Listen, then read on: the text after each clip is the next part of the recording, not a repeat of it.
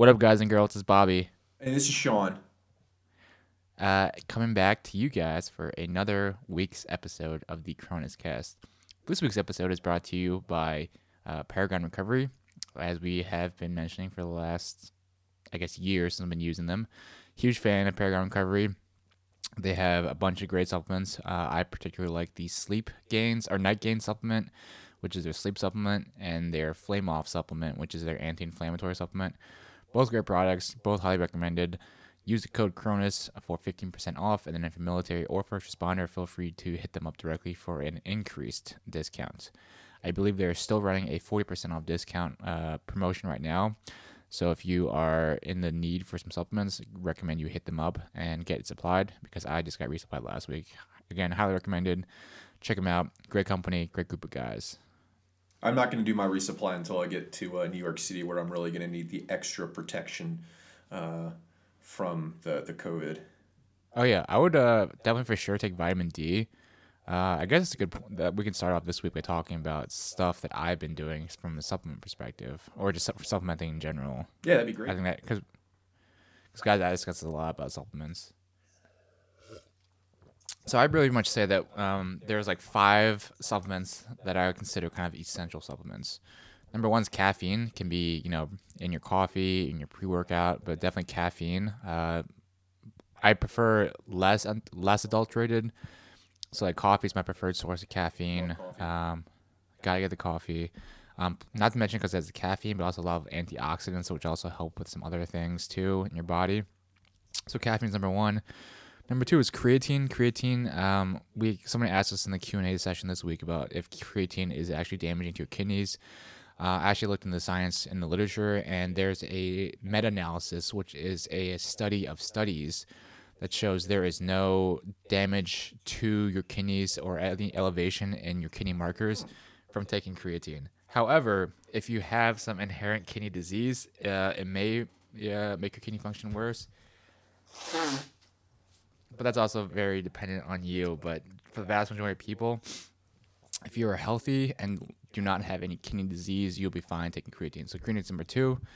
Number 3 is fish oil. I'm a big fan of fish oil. Helps with a lot of anti-inflammatory things. Also gives you some other fatty acids, essential fatty acids that you don't really get in your diet normally.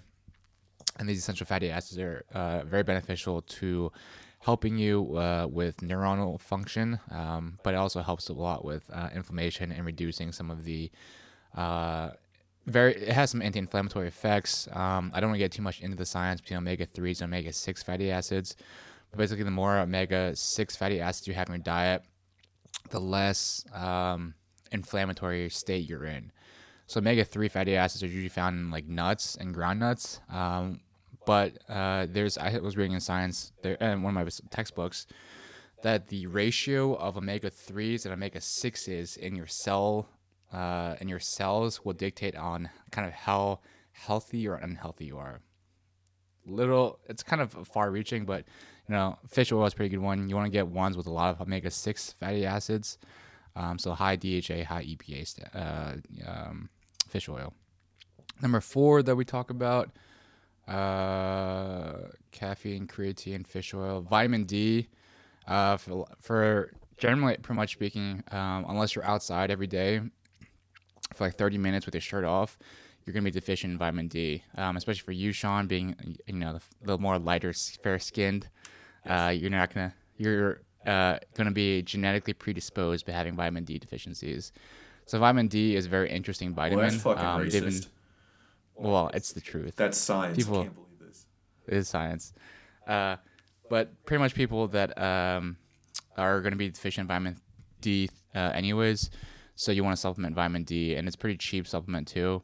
It has a lot of wide-ranging effects in the body. The most well-known is like its effects on calcium, but they've also been doing studies on vitamin D and things like diabetes and asthma and like ADHD. I saw an article about vitamin D and ADHD and not having a vitamin D and having ADHD. Oh. I've seen articles about vitamin D and like in ICU and critically ill people too. But generally speaking, vitamin D is a not very well studied vitamin that has probably very large effects too. It has some effects in immunity as well, so that's why I recommend doing vitamin D, especially during these times. Well, here's a I just question. try a supplement. Vitamin D. Have we now harnessed the power of the sun into a pill form for the pastier individuals that can't go outside right now? More or less so. So without getting super into the physiology behind vitamin D, basically, I would have to like review the pathway for it. But basically, like the sun hitting your skin is what converts vitamin D2 into D3, and D3 is the bioactive one in your body. I think your kidneys produce something called 1 alpha hydroxylase, which takes like vitamin D into D2, and then the sunlight or UV converts D2 to D3. But there's like a whole like endocrine hormone pathway for that. I can't say off the top of my head, but that's what vitamin D3 is. D3 is the active form of vitamin D. And you want to take about 2,000 IUs a day just to make you in normal range. And what's the fifth one? I said creatine, caffeine, vitamin D, Protein. fish oil. Oh, and protein. Yeah, and protein. So typically a whey protein or whatever you're most comfortable with. Whey protein, generally speaking, is the most bang for your buck because of the amino acid profile. Other things to be aware of with protein is that collagen protein is not considered a complete protein source. You know, they tell you it's good for building strong bone, like good ligaments and stuff, but that's just because it's collagen, and it might produce. The theory is that intaking collagen will help your body to produce more collagen. I don't think the science is there, not that I'm familiar with. But there is interesting data on collagen and reducing like autoinflammatory syndromes such as like rheumatoid arthritis or osteoarthritis. It can help a lot with that. So that's kind of our 5 supplements that we talk about that that I believe in, at least. Everything else you can kind of like make arguments for, but the science and the data on everything else people talk about is kind of more hit or miss. Yeah, and for people that are interested in knowing what I'm doing to stay healthy, I've got my crystals set up. I've got a bunch of rocks that I've collected from the garden. And I also like to take nature walks. And so I think those are the holistic approaches. Especially if you're living in Oregon, that's probably something you can do.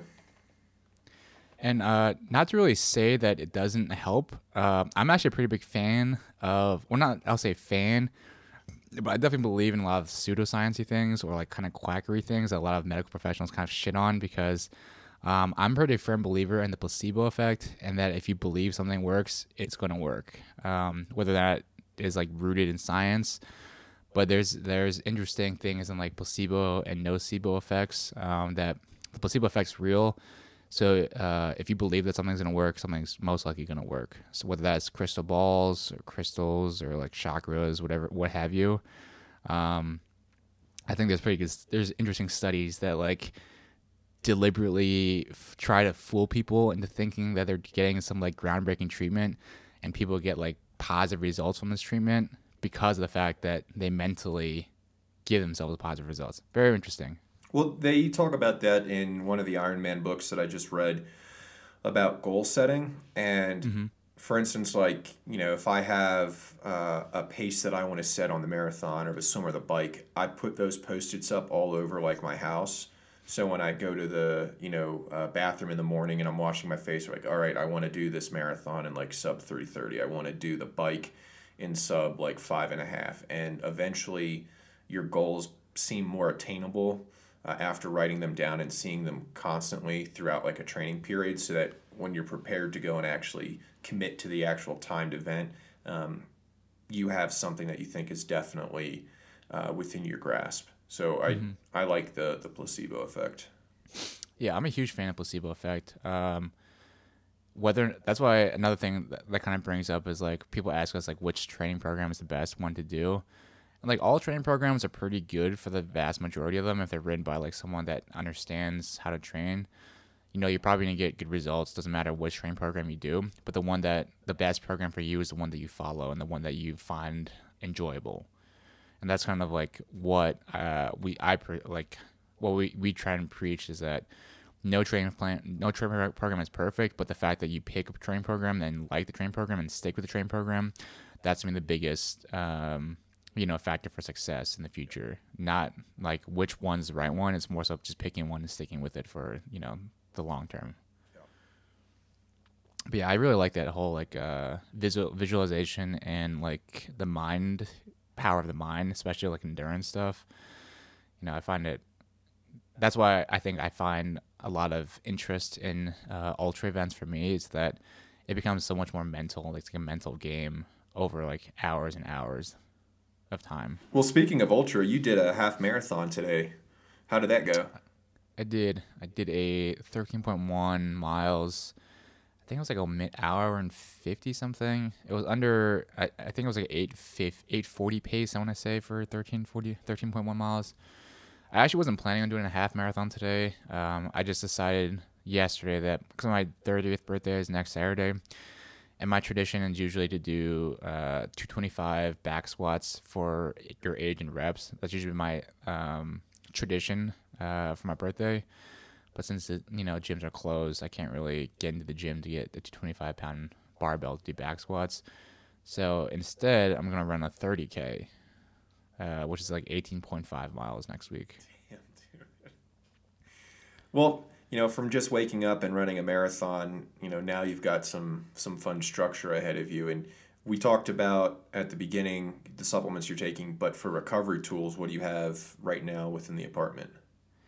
So that's another thing that I'm a little bit more, I guess, anal about. The biggest thing about like improving your physical performance is not how hard you train, but rather how well you recover, I guess. It's not so much how you train, but also how you train and how you recover. It's like a two-edged paradigm. It's not just one about training, but it's also about recovery. So in terms of recovery, I've got like a bunch of stuff that I use at home. I'm a big fan. I've got a like a Hypervolt, like a percussion device that I bought on eBay for like $60. So I use that a lot, just mostly for like warm up and cool down mostly. And then I have a Compex that I bought on like Facebook Market. It's like a couple years old, but I got it at a really good quality for like $80 too. So I do like I like using my Compex a lot, and then I've got like the standard like foam roller, like a yoga mat that I use. I've got a Theracan I'm a big fan of that I use to get my back, the cross balls, and kind of those other like myofascial release tools that I use. But the big ones are like just stretching is a big one. I probably put like an hour's worth of stretching in the day, or I try to at least. When we went to RASP 2 and the first time that like I did MFR. Like we're, in the CRTF there, like I remember rolling out next to you and just being like, this is the most painful thing I have ever done in my entire life. And then now consistently continue to do it after like really voluminous days. What you talked about prior to getting out there and just getting your muscles loose and warm is a great tool for it as well. I need to get that knockoff Hypervolt though. Dude, it's actually really, because like, as much as like people like the Theragun's like fucking $400. I didn't realize like more that. than that. It's like 500. Is it really? Yeah, it's unreal how expensive. Like because it's now they have all these like, cool alien looking designs, and they have all the other attachments that you can throw on. I think it's almost like a Whoop thing where some of them have like really cool apps that come with it that allow you to see your breakdown of recovery, so you know exactly what you're doing. I just think it's like a huge market now, but if you can get one for like $80, it's perfect. Yeah, the thing is like I kind of did some research into it in the knockoff brands, and basically the knockoff brands, they're still coming from the same factories that make like their name brand ones. It's like how they have Yetis, and they have the Walmart brand Yeti. It's the same thing. Same thing. It's just different branding. Yeah, but it's the same exact thing with the percussion devices. Like you can find. Like the ones that are made in China, you can get a non-name brand one for like $50 or $60. It's the same thing as a Hypervolt, same like design. It's just it's just it's not a branded one. Yeah, well, that's cool. I'm gonna have to get that when I get to the city. And right now, I'm looking at what kind of like indoor trainer I'm gonna need, because there's only so many bike routes within the city. Especially training at distance. So I might have to get like either rollers or like a Cyclops or Kinetic like indoor trainer. But the problem is like they can be pretty loud, and then space is a huge issue within a small apartment. So that's my next piece that I'm researching. What's the best training tool for the bike piece until my pool Yeah. opens up too. Yeah, it's definitely something that I'm excited to get more into, is like learning more about the endurance side of stuff, because I mean we've always done like, you know, the lifting and like short to like low medium distances, like what 10K is probably our like most comfortable range, Yeah, right? absolutely. Yeah, so like we don't have much experience past 10K, so it's very interesting for me just learning more about like the endurance side of stuff. Very interesting. Yeah, my thing that I picked up on when I first got to regiment and when I was leaving was like kind of the period that I was doing halves and training for halves. And I spent a lot of time trying to find headphones that would stay in for that duration of a run, and eventually just didn't find any because I have like really misshapen earlobes. So I just did it without headphones, and eventually I feel better now when I'm doing endurance pieces without music. So I can like really just focus on my cadence. I can hear my breathing, my foot strikes, all the things that you might not hear or recognize when you're blasting Weezer on a 20K. Yeah, I will say that I do usually run in with headphones in, just because with my long ones, I just think, I don't know if it's like an ego thing or something about like it's wasting my time. Like I could be getting something more out of it, like cross training wise. Yeah. So I've been listening to audiobooks and I usually listen to audiobooks and podcasts while I run, just to have some noise in the background. Oh, it's just so boring running with nothing. Like I will concede that point. Like I ran a women's half marathon.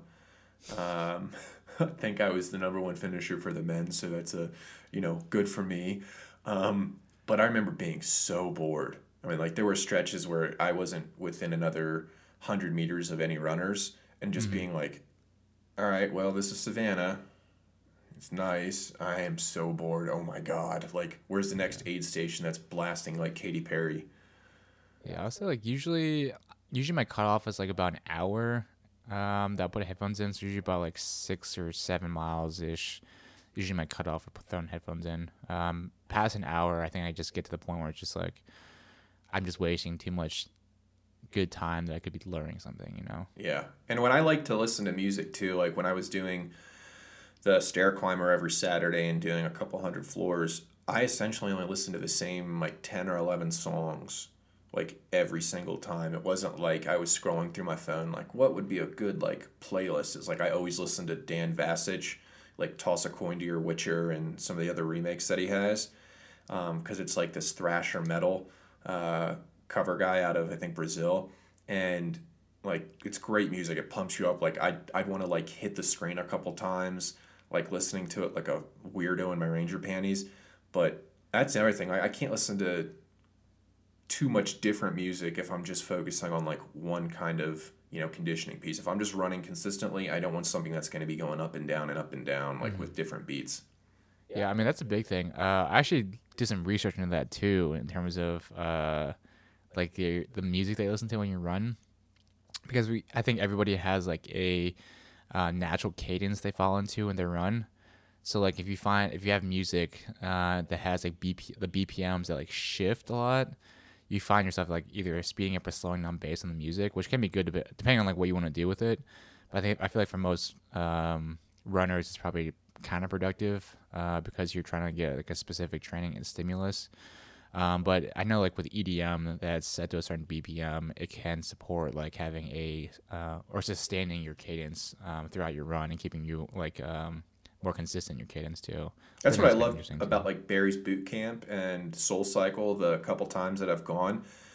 I almost think that it's more impressive that the instructors or whomever is running the studio has music that is set to every single portion of their Mm-hmm. workouts. So it's like segmented to the intensity levels that you're expected at that exact time, and everybody can generally get within that same rhythm.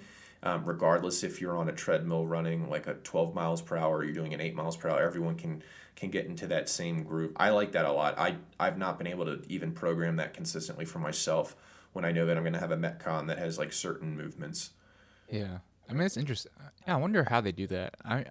They must have like a like a BPM or something, like have songs broken down like by BPMs or something, and then pick like a song that they want to play for a certain period with like high beat. I don't know, but that'd be my guess.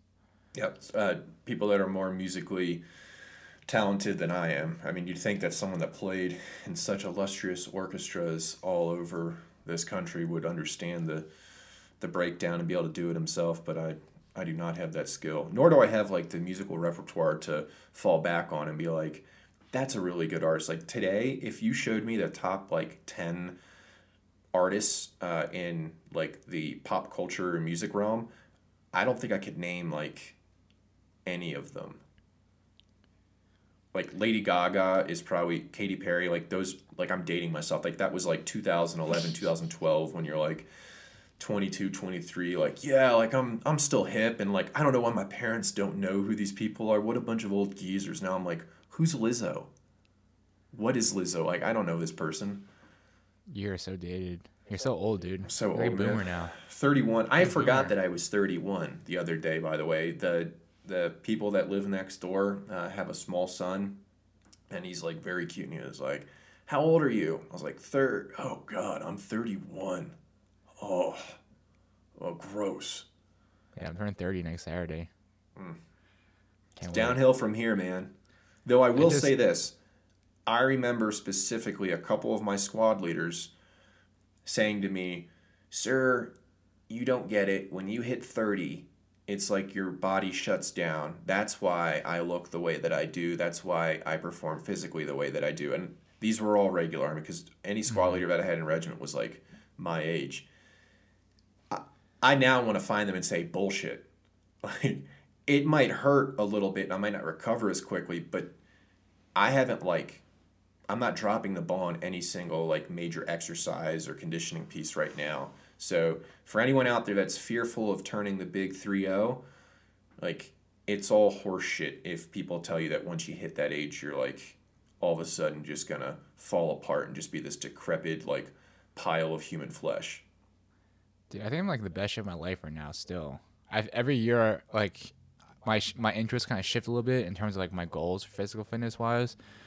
I'm pretty sure like every year I get fitter and fitter every year. It's kind of weird, or I mean it's obviously a good thing, but whatever we're doing is working because every year I get fitter and fitter, and I still see improvements in what I'm working on. Well, we talked about that too just before we started the session today. But you're looking more into your ultramarathon training, and we're doing some readings and found that like weightlifting, something that we have promoted in addition to your conditioning pieces, actually has a positive effect on your aerobic capacity. So like, what are you generally finding about that, or like, are there limits that you've researched?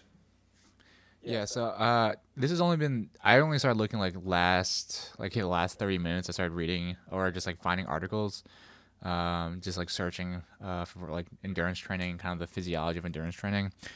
But one of these whole like subset of articles that I found was talking about the idea of concurrent training, because classically, people will tell you that like endurance athletes have to train endurance wise only. Like you only can run or do endurance training for endurance athletes, because if you do like strength training or any other like power training or weightlifting or what have you, it has like negative. It's not for the sport specifically, but there's a lot of like data and science in the literature that says that people that train both strength and hypertrophy while concurrently training endurance, people who do both have better power outputs, have better lean body mass, better power outputs, and better like VO2 maxes, even though they're a little bit heavier than their non-weight training partners, which is super interesting because I mean it kind of is counter intuitive thinking about it that way. If you think about like an endurance athlete, you think that you want someone that's something like like 130 pounds, like skin, like very skinny, because it's harder to sustain mass when you're doing like endurance level events. But then the science shows, or the data kind of indicates that it's the other way around, that people that are a little bit more leaner with a little bit more lean body mass or more muscle mass actually perform better than the peers that don't do weightlifting. Really interesting. I haven't really dug into the literature yet, but But that's kind of like the cursory results that I started seeing on my first literature review. So I'll have more next week once I start reading this week and these articles I found. Well, if you're looking to get motivated to run like the marathon plus distances, have you seen the Nike documentary called Breaking 2? I have not, and that's the marathon one, right? About the Lunar Glide. That's like the shoe one. Yeah, so I think this one, in this documentary, like spoiler alert, Kipchoge, the other two runners, D'Souza and Tadisi, all from like Ethiopia, Eritrea, and Kenya, are trying to break the sub 2 hour marathon. This was filmed in like 2016 or 17 when Nike was like, hey, let's really focus on this. They don't break it. He is subsequently, Kipchoge, that is, has broken the 2 hour marathon. They did it in Germany this last year. He ran like a 1:59:40 something, which is incredible. But like watching that is unreal. Like they are moving. It's like you're watching someone sprint. I mean, they'll do a sub hour half marathon and the training up for it, and you're just like, I can't believe humans are moving this fast. Like that's a 4-something mile, just flat out, no problem. Yeah, that's like the crazy thing. Like the limits of human performance, wild. That's what I think that I love learning about that or thinking about that.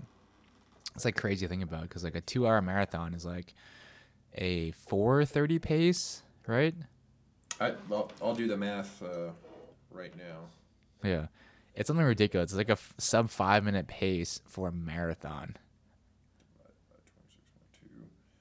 Yeah, 4.58.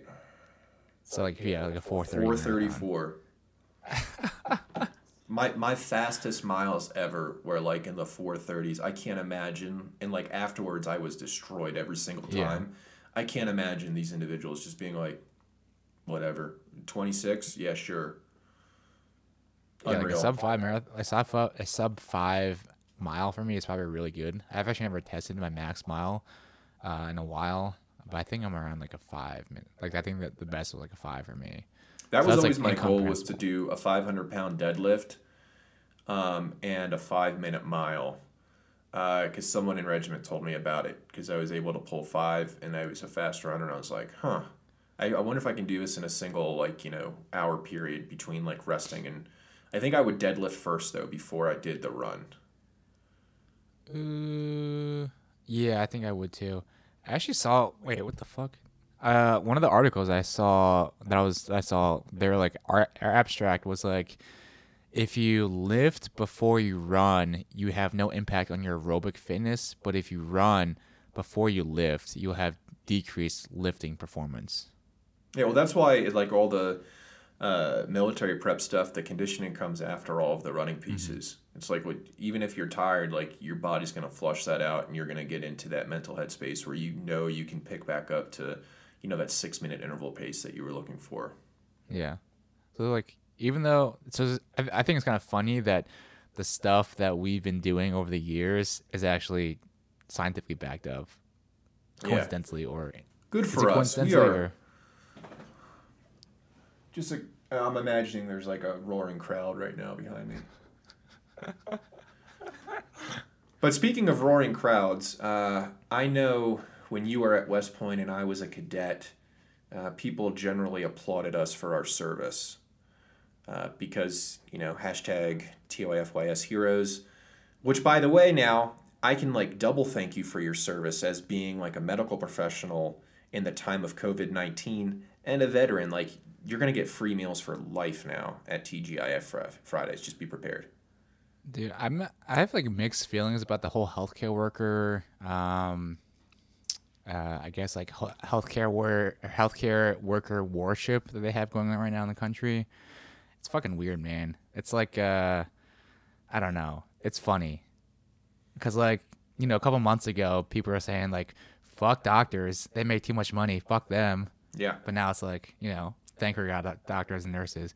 And I also, like, don't like how, with this worship, like this healthcare worship thing going on, kind of the sentiment behind that, you have a lot of people, like, that, like, the virtue signaling is too much for me. It's, like, too much virtue signaling. Oh, You know I what I mean? I can't stand whenever I turn on like Instagram and like half the feed is just people wanting to show themselves like, whistling out of their window or like banging their pots and pans. Like I like people doing quiet things, like go take meals to the hospital and help out the Mm. healthcare workers. If you know they have families, like see what you can do to help them out, but just standing up there and I don't know. I think it's almost like a platitude, at some point. It's like when you get thanked for your service, you're like, dude, we've been at war for, almost 2 decades now. Like, all right, It's the dude. same thing. Like just like I don't need to see it recorded to know that you appreciate, what I've done or what the healthcare worker's done. Dude, it's the same thing as like the military, like military worship in America. It's the same exact thing that, but it's it's interesting. I don't know if it's like funny, but like during this pandemic, people are like, oh, these people are essential workers. Healthcare workers are so essential. They do like the God's work. But then like I guarantee you, in like 3 months, when people forget about this, they're gonna be like, you know, these healthcare workers make too much money. Oh, not Or only that, it's going to be one of those. My doctor told me that I'm overweight. How dare they? mm, Like I think we're like getting like tunnel focused on the singular issue that like doctors, nurses, and healthcare professionals are dealing with. But when it goes back to like regular life, it's like okay, like continue this like level of gratitude then when they're doing something else on your body to try to create a healthy human. Like it can't just be fleeting. yeah, I also think that it's also kind of funny because I'm now seeing like, especially with Christina too, a lot of her nurse friends will like kind of flex on social media, saying that like I'm essential or like I'm a hero, Yeah. and then it's just like, come on, man, like nobody that goes into these fields, necessarily goes into it for the public support. It's like in the military, like nobody goes into the army because they want to be thanked for their service, or like that shouldn't be your main motivation to join the No. military, is to get thanked for your service. They're the same people that if they were in the military after being at a range would throw up a photo of them like, look at I'm covered in dirt. I just qualified on my M4, 24 out of 40. Like, that's marksman. Like, that's the kind of stupid shit that, like, I just dislike. It's one of the reasons I just don't like social media. Yeah, I think that's a great point. I think it's just like human nature too, because you have like people that are more well balanced, I guess, like personality wise. They're more well balanced and like won't go that route. But then some people love to like flaunt or like to show off the fact that they are like special. Yeah. Well, that being said, stuff that I do flaunt on my Instagram, one, I'm a very good charcoal griller. Like, I did see that. that is a speciality that I've developed now in the last month because of quarantine. Used to be a really good gas griller, but I don't have a gas grill here, so charcoal it is. Two, like basic feats of strength. Like I won't put up a squatting video if it's not like over 315, Mm. deadlift like same, and cleans under 225. Like just basic acts of okay, I find this moderately impressive, and I know the like four people that I actually converse with on a daily basis about fitness will enjoy it as well. But outside of that, I don't. And my mustache updates. That's a Oh yeah, we still have to do a weekly update for yeah. Well, I'm mustaches. I'm almost at 30 days, so I'm pretty proud of this very bushy, thick, full mustache that has grown to my face. I think this is the max mine's gonna get. This has been since March 2nd for me. So what's that? That's like 50 days. I think this is this extent of mine. I might start like twisting this up like this. Do the twist up, Yeah, I the might do wax. the same just to get more on the face. But damn it, Bobby, we're getting away from the point. Cadet life, being Oh yeah. cadets in the military, whether you're on a normal campus or USMA. So I'll start with what life was like as a cadet in ROTC and what I did to grow into such a successful adult veteran now as my transitionary period is completely over. Caveat though, I did get a letter from some National Guard or Reserve unit that went to my parents' house asking if I wanted to rejoin. And I thought it was very sweet. My mom kept the letter for me, and after talking with her, immediately trashed it. So if you're listening and you think that I should be another officer for you to pull for your National Guard detail, you're mistaken. But back to being a cadet. I was fortunate enough. I had a 4-year Army scholarship to Lehigh. I think now most scholarships are only 3 years because they're concerned about awarding someone a scholarship and then after a year people dropping out. As part of my scholarship, I had to live in like an ROTC house my freshman year, which was, it's whatever. You missed out on some of the college experiences, which I'm sure you can definitely feel at USMA. I had PT like 3 times a week, but I did Ranger Challenge 3 out of my 4 years. And, that was an awesome experience. But in general, I felt like being a cadet at an undergrad school wasn't really, like, I didn't feel like I was, like, indoctrinated in military culture because I only had to wear a uniform once a week. I looked like an idiot because I was, like, 180 pounds. And I had this, like, giant, extra large, long uniform on. But in general, I didn't feel like I was like any way special just because I was in ROTC. I'll tell you one thing though, I'd have awful haircuts. Like I had awful high-end tights all 4 years because that's what was told like you had to have. Classic.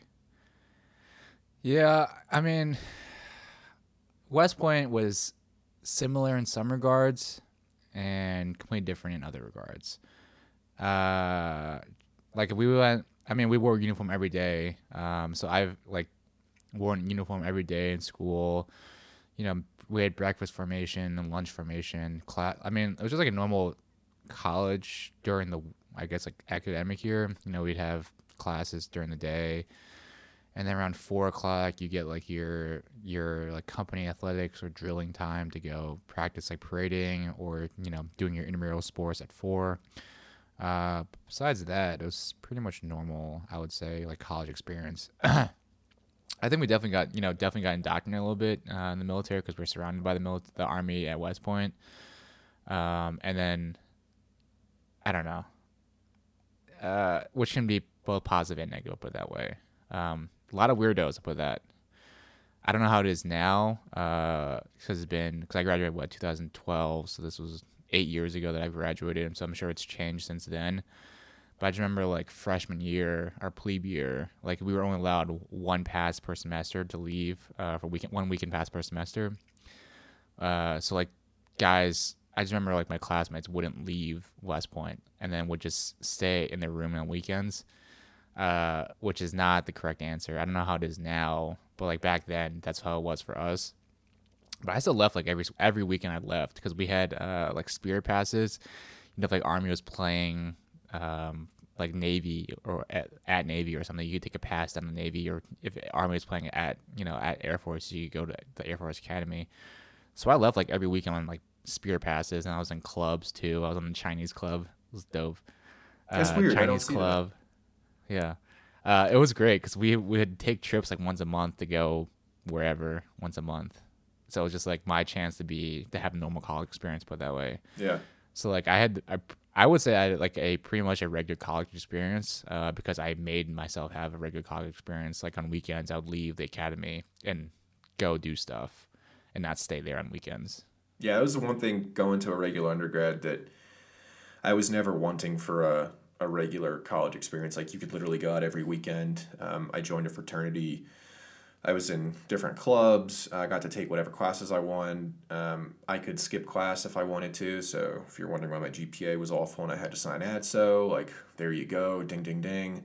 I think that ROTC, I don't even know if that generally prepares you to be a good officer, to be honest. It's like 4 years, all we did was like drill down on basic squad level tactics and trying to max an APFT, and like that was your curriculum, and then minus the advanced camp between your junior and senior year. Yeah, like I don't know if you know this, but I actually went to LDAC. One of my summers I went to LDAC. But yeah, I don't know like how much. I guess West Point, I don't know, like so I feel like so much of leadership is just doing it, and that just by doing like academic, like we had like classes on like the art, like military art, whatever the fuck you want to call it, like the PME squared, it's a professional military ethics. So we have like classes where we talk about it, but like that's not really, you know, beneficial to you. And I think at West Point, I think we definitely had a lot more opportunities to practice leadership. I think that's what separates, a military academy from like more civilian other like undergrad schools, is that there's a rank structure between all 4 classes. So like when you're a freshman, when you're a plebe, you're like a private. So you have all the private duties, cleaning up, like doing all the other private like duties. Then as a sophomore, you become a team leader. So you're in charge of a private. Sophomore year or junior year, you become a squad leader, like an NCO. So you get like practice leading a squad or platoon. And then as a senior, you're like an officer. So you get like a platoon leader. You can be like company commander, battalion commander, regimental commander, and various other staff jobs. So you have like and then during the summers too, you have leadership details too, where you are put into leadership positions over the summers too. So overall, I think that West Point does like a pretty good job of giving you experience or giving you opportunities to practice leadership, and see what works and what doesn't work. Yeah, I think it goes back though, like either you're a good leader or you're not, Yeah. because for all the ROTC graduates out there, like there were always groups of people that did like National Guard in addition to being cadets. I know Lehigh, because the PA National Guard was so close to like Kutztown at Fort Eatontown Gap, we had probably, I would say like a quarter of every class was like in the National Guard. And so like they were either privates or specialists. And then you have to do once a week, like LPDs or, any kind of other tactical drill out in the, what is it called? What do we call that hour of class? Whatever, like we'd have to do that, but you'd see all these like National Guard people that were your peers showing up with their like specialist rank on, and their unit patch was the PA Guard patch, and you're just like, that doesn't make you like a good leader. And they all thought that would like set them apart. So when they got to LDAC, you could either get like an E, which means that like you were like a top 10%er. Oh, I know. Or you could get S's. I got S's. And like these National Guard kids all got S's. They weren't even in competition for like getting the Recondo badge. If like you were just, I got the Recondo badge. I got the Recondo badge. I also got E's. Actually, no, I didn't. How dare you?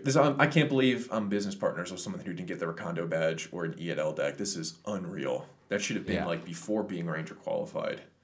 I actually really liked. I'm not gonna lie. I actually liked LDEC a lot. I still talk to some of the guys in my LDEC squad. Oh, one of my best buddies, James. We met at LDAC, and like when there's someone else in close proximity that you're like, we're probably very similar, but like you're competing and you don't know them, and you're like, I dislike this guy, and then you meet them and you talk and you're like, wait a second, like we're friends, like.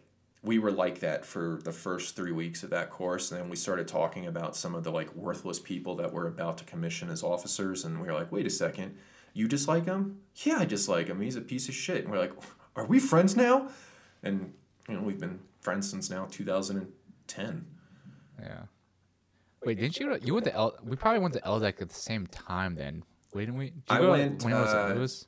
I was like I was the first class that went to LDAC, but like in like the second regiment or something. However, there were like 16 regiments that went through. I was like, and they spanned it out over like the 8 weeks, and I was the first week, but like second regiment, like May or June, because I had to go to Air Assault immediately following it. Okay. I'm trying to think, when did I think that I went, because you guys go before your senior year is correct? Yes. So I went a year I was a year younger than everybody, so I went going into my junior year. So this would have been summer of 2011. No, you would have gone the same summer that I did. Yeah. Yeah. Oh my God, we were there at the same time. I don't know if we were. I think I was like July, like mid to later. I was to say. Yeah, well, we still would have been there by the time like I graduated. Like, you would have been just rolling in and been like super salty because we were such LDAC veterans. Yeah, that course. So being like a cadet at ROTC, I think the things that separate you from your peers are doing like the extracurricular military stuff. And I'm not talking about like drill and ceremony, volunteering to be like holding the flag for the anthem at your football game. Like doing Ranger Challenge was real eye-opening. Like, just the basics of learning like 7-8 and 321 and how to patrol. Like I remember my freshman year, I thought there were 3 exit points to a patrol base. Because I was like, oh, there's 3 sides. That makes sense. Like, and there's like, who wrote this down on this test? And I was like, me. And they're like, get out of here. Like, you're an idiot. So that was my one recommendation is like, do good PT. For all the people out there that are wondering like what programs you need to follow if you're like a sophomore or a junior and you want to be like in the 75th Ranger Regiment, like just pump the brakes, just max the APFT, maybe start maxing like your 5-mile run and try to get that at 35 and do a 2.5 hour 12 miler. And that's all you should really be focusing on. All the other stuff, like it'll come with time because you're going to spend 6 months at Benning before you even get to Ranger School to really develop any other particular skill sets you would need to be using. Yeah, although I would say I think it is beneficial to start weightlifting earlier rather than later. Like I started lifting weights when I was like 12 years old, so I've always lifted weights. Have not been a good runner though. Did not become a good runner until much later. So you had to. Until I had to run, yeah. Yeah. No, I didn't lift weights at all. Only ran like 4 months. What was I saying? Go ahead. I didn't lift weights at all. Like I would only do upper body. Like I think the first time I squatted was on my first deployment when they were like, "Oh, there's a 1,000-pound club." I was like, "Oh, I don't even want to see what my squat was." I think I did 315, and I'm sure it was a quarter squat for the purpose of like the grading for getting the 1,000-pound club. But I could not put shit on my back and take it down to parallel. So I will say that that's probably where I found more success as I started weightlifting at a much younger age and was like pretty. Also, I was pretty like physically developed by the time I got to like West Point, and then definitely by the time I got in the Army, I was pretty strong by that point. But I did not do anything in the cardio wise until like I didn't start running until I got into the Army. I'll put it that way. Yeah, I loved running. Like I would take the like Alpha Ability group out when I was a senior because I was like, oh, if everyone has to run, I'm going to make the fast kids run what I want to run because I'm getting ready for IBOLC. So like selfishly, you're going to do what I do.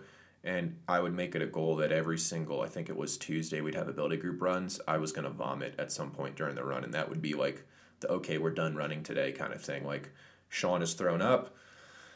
Everyone else must have gotten a great workout or you just weren't pushing it hard enough. But we had some like cross-country runners that could do like a 25-minute 5 miles. So me taking them out at like a 6:30, 6:40 wasn't doing anything. Mm-hmm. Yeah. Yeah, I don't know at West Point what you would, because it's just like, because it's so varied. I'll put it that way. Like the best cadets don't make the best officers. I'll put it that way too. Oh, like, no. Yeah. Well, it's just like all the guys at Regiment that I know that are from West Point, it was either like they were on some sort of a varsity team, like weightlifting, rugby, ton of football players, or they were like the one dude that wasn't on any of that, and that was like the outlier. Like I truly don't think but you did weightlifting there. Not competitively. But I don't know. I can't think of maybe one dude in 175 while I was there, at least that I knew was from West Point, that like was not an athlete. Because like typically you can spot a West Point dude because they're weird and they're quoting like Clausewitz and Rommel, like because they went to all those leadership courses that you were enrolled in, and they think that that's like good to just quote on the reg. But yeah, like I don't know that many like non-athletes out at West Point.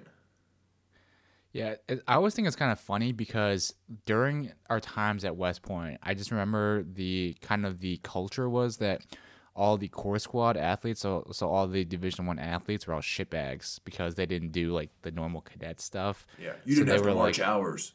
Yeah, dude. No. That's what the sentiment was amongst like the non-athletes, was that the athletes were like substandard cadets because they used their team privileges to not do the normal cadet bullshit. So they weren't as good, quote unquote, good cadets because they didn't do all the stupid shit that everybody else had to do. But that's fucking ass backwards too. Like, how are you gonna blame a D1 athlete for not having to like? how are you gonna like talk shit to a D1 athlete that they have to they don't have to do like them go parading and go marching? It's like, Oh, why the fuck that doesn't make sense. it makes zero sense. And so one of my best buddies growing up was a captain on the swim team. Subsequently went infantry, and then he and I graduated in the same ranger class and got to stand next to each other. And like we've known each other since we were 10 years old. And that was something that he said, because I didn't really know too much about West Point. When we both were at IBOLC, he was like, just watch. Like, you're going to be able to spot West Pointers that are normal and typically athletes, and the West Pointers that are like those Boy Scouts like we talked about, I think, last week, and who are going to marry the first woman that they meet at a bar in Auburn or, downtown Columbus or up in Atlanta from Georgia Tech. And, like, that's going to be it for them. And, like, generally going to be that group in Ranger School that you're trying to peer desperately, but there's just too many West Pointers to really, affect any positive change to the graduating class. So that was a real eye opener. Was like, you were either a West Point athlete or you were like a West Point Boy Scout and like West Point nerd. West Point nerd. Yeah. Yeah, I've always It's like such a weird culture they have at West Point. At least when I went there, at least such a weird like conflicting sides between like athletes versus non-athletes, and it just like didn't make sense to me. Like it was so weird to me because I was on the strength team, so like I was like a assistant strength coach essentially. That's pretty much what I was. I was a glorified like strength coach for the football team. So I worked with the football team for 3 years of my strength team experience, and like listening to some of the non-athletic cadets talk about football players, calling them like pieces of shit, like lazy or like dumb. I'm like, dude, you guys don't understand like how many hours like football players put in, because these dudes, like when I was there, they would go to class, wake up at 6:30 in the morning, go to class all morning, and then around 2:00 they would go to practice. They'd be at practice from like 2:00 until 8:00 at night, and then go back to their rooms and study for the same class that everybody else is taking. And some of those dudes that graduated that ended up in the 75th were also like regimental commanders. Mm-hmm. Like they had some very senior roles because they were academically proficient as well as being like excellent football and Division I athletes. So I think that's the other thing. Oh, and if you're an ROTC, you're not an athlete. I'm just throwing that out there because I remember going to a couple schools, and I think like schools like Auburn allow ROTC cadets to go to the athlete dorms for some reason, as like, you're an athlete as well because you're on the ROTC team. And so I've met some cadets that thought they were like Division I athletes, and just like, no, don't wear your dog tags out. Like, here are all the things you shouldn't do if you go to undergrad at a normal school. Don't wear your dog tags. Like, that's awful. I did it a couple times. I look like an idiot. I will never do it again. If that picture resurfaces, like, I will murder you. Don't wear your boots that you've been issued around campus with like a pair of jeans. You wouldn't do it as like a second lieutenant or a first lieutenant. Maybe you will if you're armor, but if you're infantry and cool, you don't. And generally don't have an ego for service since you've not even graduated or commissioned yet or done any real training. You've gone to a couple FTXs and pulled security as like a saw gunner with a plastic rubber ducky. Like, just be humble. Yeah. I would say the biggest thing for success is that, don't distinguish yourself as being in the army or being in the military, because it's not really, you haven't earned that distinction quite yet. Yeah. And get good grades. Holy shit. Like, if I could do anything over again, I would have gotten good grades. I can't tell you how difficult it was applying to law schools and being like, but look, I did good Army. And they'd be like, but look, you barely spelled it correctly one time on this entire sheet for your application. Like, GPA matters, and unless you're coming from like a soft unit and applying to like these really prestigious MBA programs or law school, like, you're not going to be able to pull one over on the admin faculty, because they're not going to care if your GPA was sub 3.0. Like, they're just going to say, we're going to bring down our national average, and when these rankings matter so much based off an incoming class, we're not risking that for you just because you wore a uniform. So like, you need like a 3.3 up if you want to be competitive at all to get into some like good schools post graduation. Yeah, I would say like one thing that I was always, I if I could go back, I think I would actually study harder. Um, Even though I had like a pretty good GPA, I just like didn't really apply myself very well. It's kind of funny. It's really interesting because I think that I will say that I don't think West Point is very academically rigorous as far as other schools go, like other like elite institutions go. Like I honestly did not think that like West Point classes were very hard, and then I don't know, that's like kind of cocky or cocky for me to say that, but I just had to think. I mean, you just had to think like I don't think put it this way, like West Point, graduates all Army officers. So like there's also dumb like not the smartest ones too that graduate as well. So it's just like I don't think that West Point was very academically rigorous. So I didn't learn didn't learn how to study until I got to med school, and didn't really understand how to study until I got to med school. Because at West Point, I could literally just get by without doing anything. I was getting like B's and A's without doing any work. I would just cram in undergrad, and like I still have nightmares now that I'm back in school of like waking up in statistics. I've taken a couple statistics classes. The first class that I took, I still have nightmares about because I still remember walking into the final after staying up all night to study, and that entire test is a blur. I do not remember a single question. I don't remember what I studied. If I studied, I know I passed the course. I think I got like a B or a B plus in it. But I remember being like terrified to this day of like, what was that exam on? Like I can't remember it. And like good study habits, like you mentioned, I finally developed them because I always thought as like an ROTC cadet, I'm gonna have a job after I graduate. Like what does my GPA matter? And then you find out it's like 40 or 50% of your evaluations for where you fall and if you go active duty or if you get your first branch choice. And it's like I had to cram my junior year to get a better grade just to be competitive to get infantry. And you can max out, like I maxed out every other category on that OML sheet between like LDAC, extra Army schools, PT, and like even with an awful GPA, I still had to sign an ADSO because I finished in like the top 11% and wasn't a top 10%, so it wasn't guaranteed for a branch. So branch was like, yeah, we're going to take your ADSO. Thanks so much for not giving any fucks during your first 2 years of school. Like, get good grades, guys. Yeah, I think that's like a good kind of jumping off is that if you, I guess, high performers are going to be high performers no matter where or what you do, Yeah. So like if someone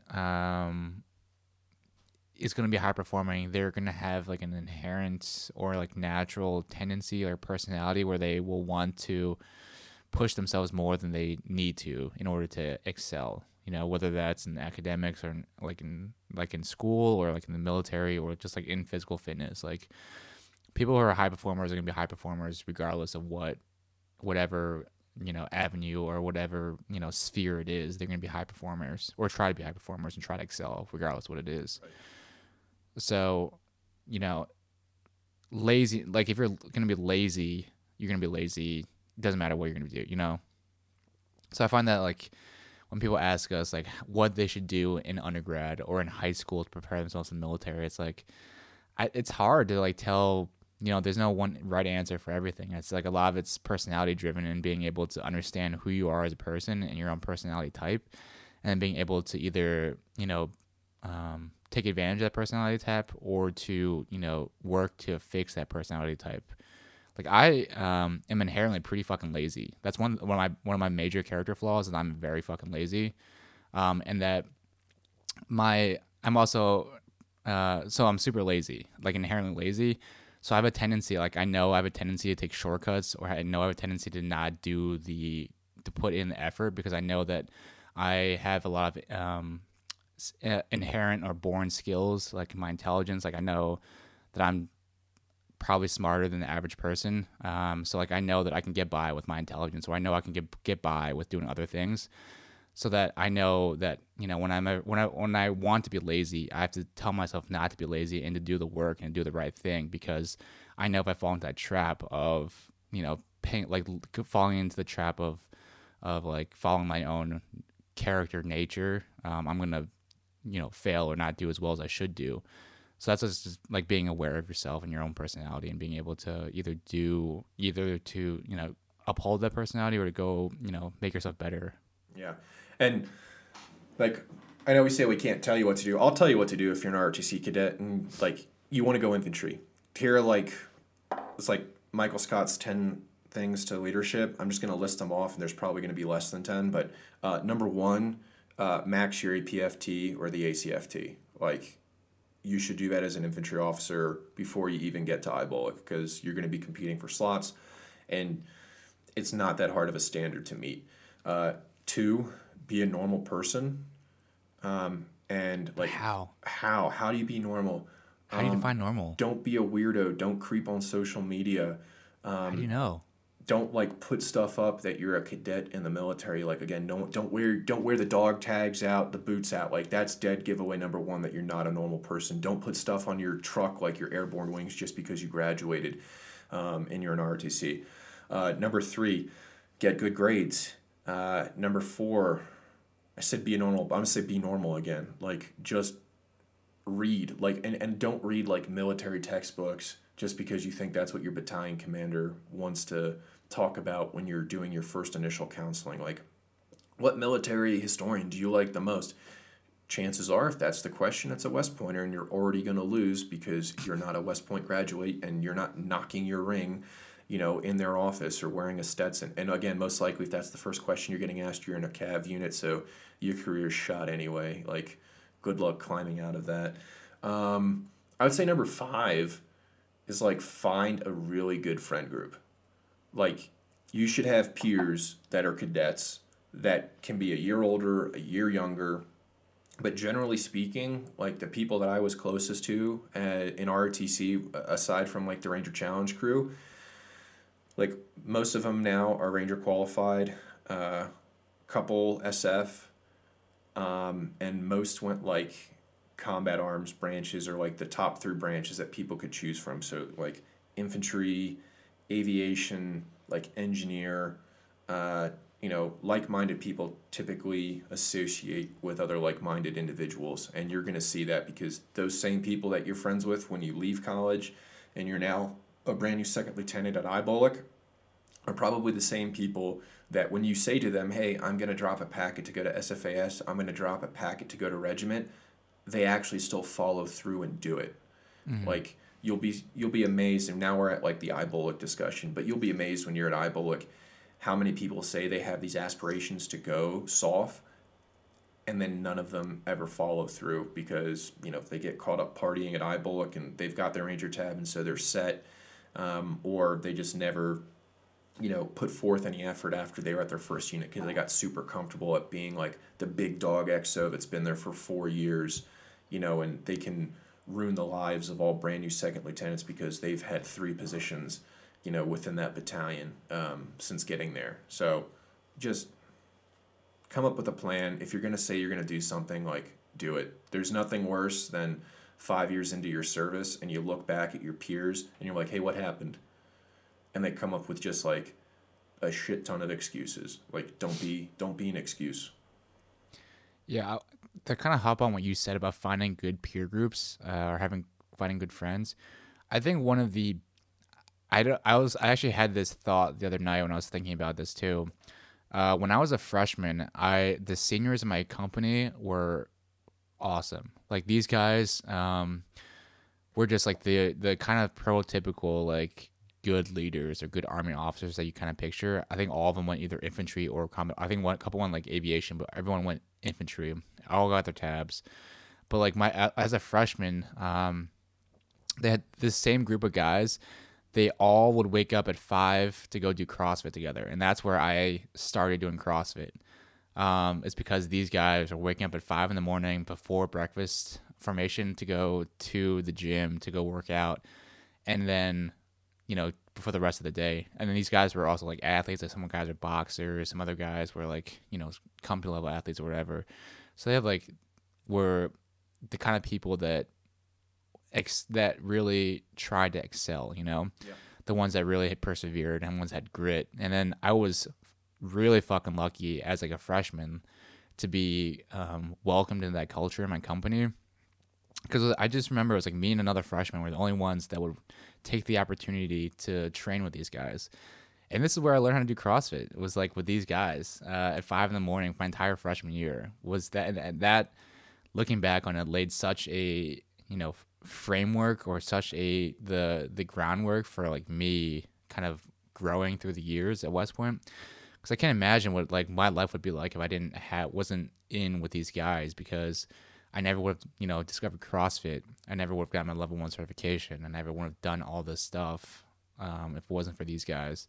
So I find that to be like a very great point to pass to people, is to like find mentors too.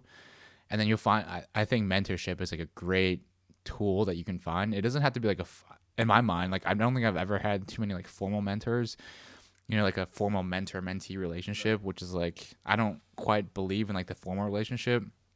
Because in med school, they try to like put us in to have like a mentor and to give us that relationship. But it's like, it seemed like too fake. It was too forced upon me, so I didn't really get much out of it. But I find myself, I don't know, like I think that you gravitate to people that are similar to you, and that, you know, the ones that you gravitated to, like you want to gravitate towards like the ones that are, you know, high performing as well. And I think that was like a huge benefit, and to like really extremely influential in my development as like a, you know, as a man, as a Army officer, as a, you know, athlete or whatever, was that I had such good role models to follow. Right. No, I mean, that's 100%. I was fortunate enough, you know, my parents were both in. My mom was a pilot. My dad was Ranger qualified in FA. So like growing up was like, all right, like you can, there are certain steps that you should, you know, achieve while you're in service. And like for me, getting my Ranger tab was like paramount to that, because it was like, you know, growing up and seeing my dad. But then when I got to school, there was an SF cadre member that had been enlisted in the 75th, enlisted SF, and then went back SF as an officer. And I remember talking with him quite extensively, and like it became very apparent that he believed in the same thing. Like, hey, like don't rest on your laurels. Like you've got to identify the next goal, and you have to get after it. And we had some cadre that came through that were junior officers that, you know, had either gotten their CIB or were Ranger qualified, and they would talk about it as if that was like this great distinguishing piece that separated them from every other person that had ever served, and made them like so fantastic. And I remember this guy just looking at them being like, not impressed. Like, you guys had opportunities, ample opportunities to go and do something like, and just not be normal. And I guess what I'm saying, like, I think everyone should try out for Ranger School. Like, whether you fail or not, like, go for it. I mean, I think like everyone should try out for one of the SOF units.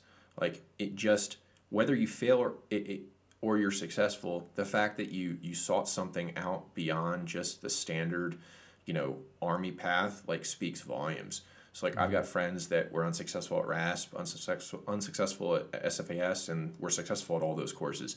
And it's like, it's the same core group of guys that you're going to be friends with for a long time, because regardless of whether or not they were successful, they still went out and tried to achieve something better than just the status quo.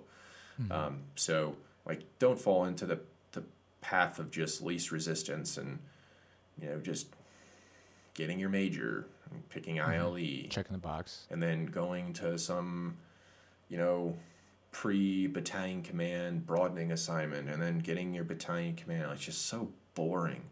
Like, be unique, be best.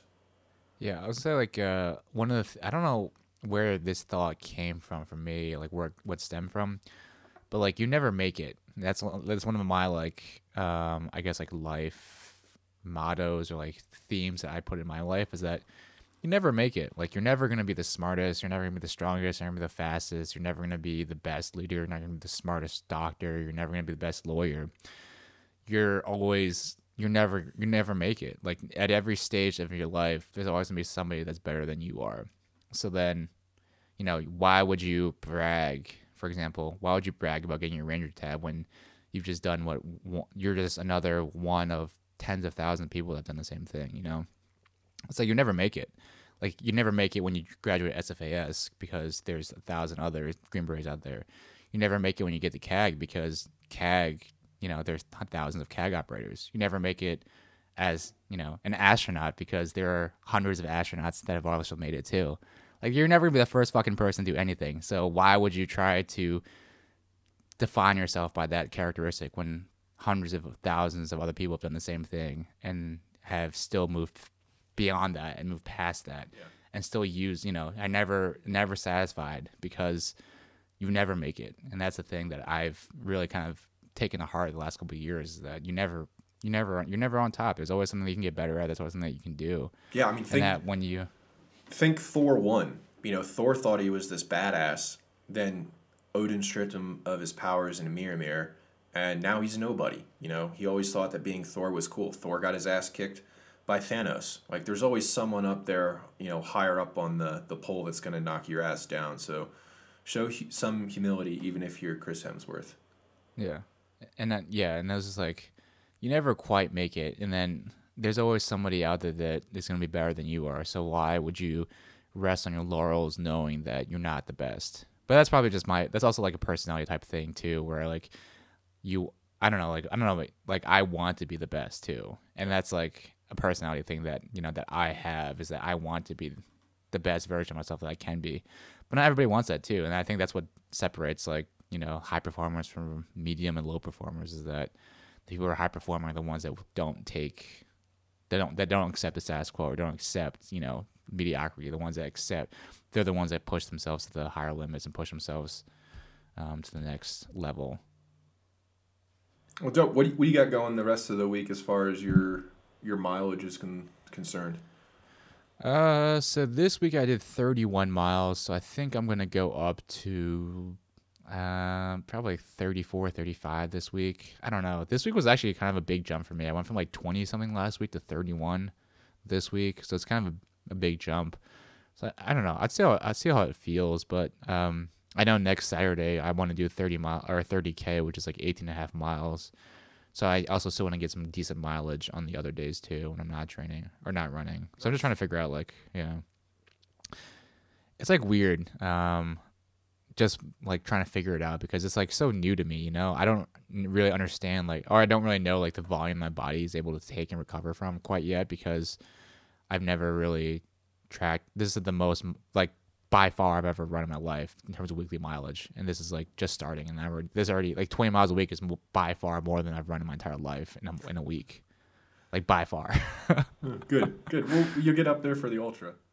Yeah, so it's just like, so I'm still trying to work it out and see how it goes, but I think there's still something to be said about being physically fit, and doing other things, because I find myself like, it's not super hard. I've noticed too.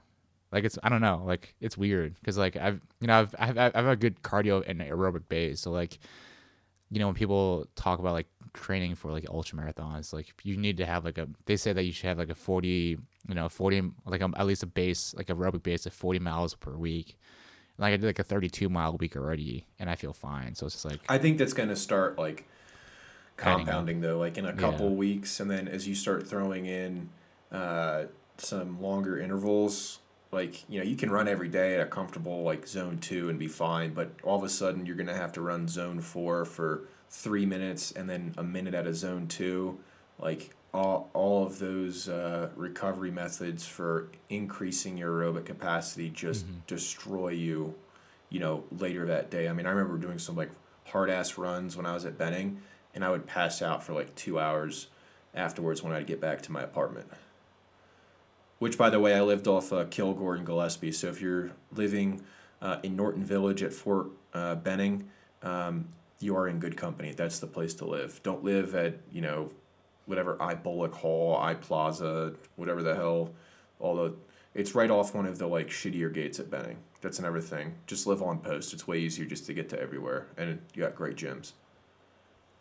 Independence Place. Don't live at Independence Place.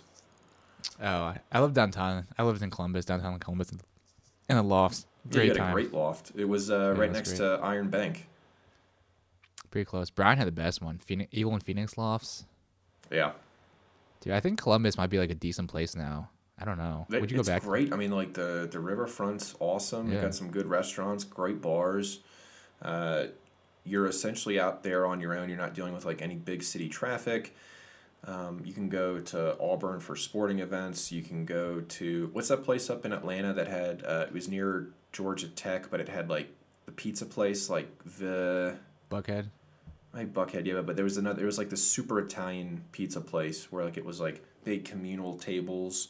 It was if you know, you know. I don't know the name of it because I'm not Italian, so pizza. Yeah. I will say I actually probably did not take advantage of Atlanta as much as I should have when I was there. Yeah. I think I was just like so fucking burnt out, so tired from like training during the week with at 375 that on weekends I was like, fuck this, I'm sleeping. And just It's also a working little out. bit too far to get to for like a standard like night Yeah, out because I you're going to be see. driving an hour and and a half back on some country roads and like nobody wants to deal with that coming back at 1 o'clock in the morning. Yeah. But yeah. Anything else you want to talk about? Trying to think. No, I'm gonna knock out. We're taking off from here on Thursday, driving across country. So the next time we podcast will be on the same coast, and I will be in a full like Mach 5 gear in New York City. Dude, I saw, well, it's kind of weird. I saw something online that said that like 1,000th, one out of every 1,000 New Yorkers have had COVID. Damn.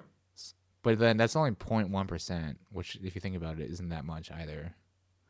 But I also know that New York has done some like weird stuff with their COVID reporting and their statistics too, their Yeah, data too. I saw something. I also saw Governor Cuomo had a pretty good clapback at President Trump because if anyone's been watching like these campaign style weekly updates that he's running, and the very rosy picture that he's painting, I think depending on what side of the aisle you sit on, you either appreciate it or you just sit there and make like political satire out of it. But the governor was pretty angry. I mean, like New York's the worst when it comes to COVID. So like I think New York City, just because it is such a close community there, it's like no one really drives, everyone walks or takes the subway, which is different than every other major city in the country. So that's probably why the cases are getting out of hand. Yeah, it's very interesting. Also, I'm just really kind of curious to see what comes out of the whole COVID pandemic because somebody else brought up this really good point in that hospitals are, well, not somebody, but Christina was saying that the hospital is like half it's running like half capacity right now because all the sick people that normally would go to the hospital aren't going to the hospital because they're scared of it.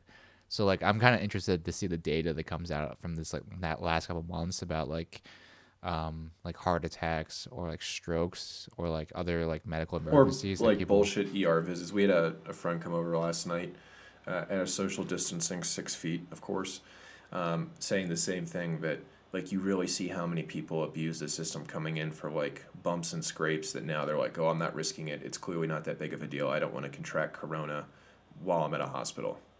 But then, like, I know there's there's also a large amount of people that aren't coming to the hospital for very severe things. Like people aren't coming in for like chest pain, for like heart attack because they don't want to get coronavirus, and then they sit at home and then die from a heart attack, or die from like a stroke Caused by coronavirus. Yeah, which is caused by coronavirus. I saw it's super cool because like, people get sick, like people get sick no matter what, but like. If they don't come to the hospital, like, you don't know if they're sick. So people are just dying at home or getting sick at home and then not going to the hospital. So I'm just curious to see what comes out from all the data because I guarantee there's going to be some very cool data that comes out of this. Yeah, I'll be interested, but I think we'll be able to, next week I'll give you an update on what city life is like in the Corona capital. All right. Any other concluding thoughts that you have? Be best. Be best. Any other announcements? No. Hats? Oh, hats. Yeah, we got to get I'm so sorry I've been lagging on this. I've got to get this onto the site and a couple different varieties. Yeah, I don't have any other announcements either. Leave a review, leave a comment, let us know how we're doing. This is going to go on YouTube too, so it'll be on YouTube as well.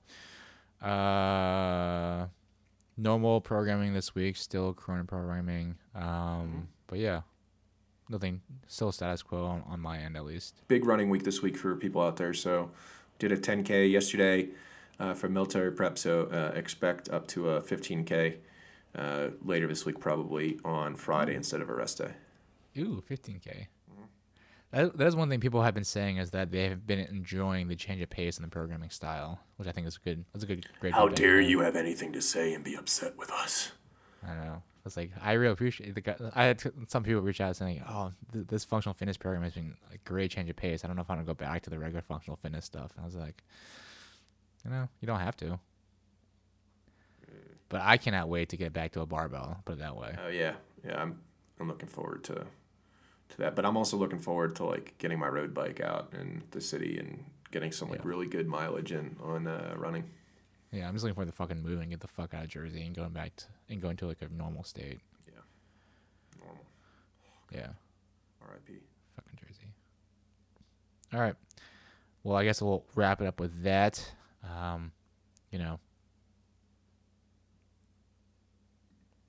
Is that how we're leaving it, or we're gonna? Oh, I don't know. I was like, we should come up with like a fucking like tagline, some kind of like concluding tagline, like Cronus Fit. Fitness shouldn't be a secret. Cronus Fit. Be somebody. Fitness is not a secret. Be somebody. Rangers lead the way. Be best. Don't wear your dog tags and your boots out. Yeah. Don't be a drop. nerd. Don't be a nerd. That's my biggest one. Don't be a nerd. Yeah. Don't go to USMA. Made me who I am today. Yeah, right. But there are a lot of weirdos for that way. Don't be a Boy Scout then. How about that? You can go to USMA. Don't be a Boy Scout. Be an athlete. Don't be a weirdo. Just don't be a weird nerd. Yeah. Nerd. All right. We'll catch you guys later. Bye. Peace.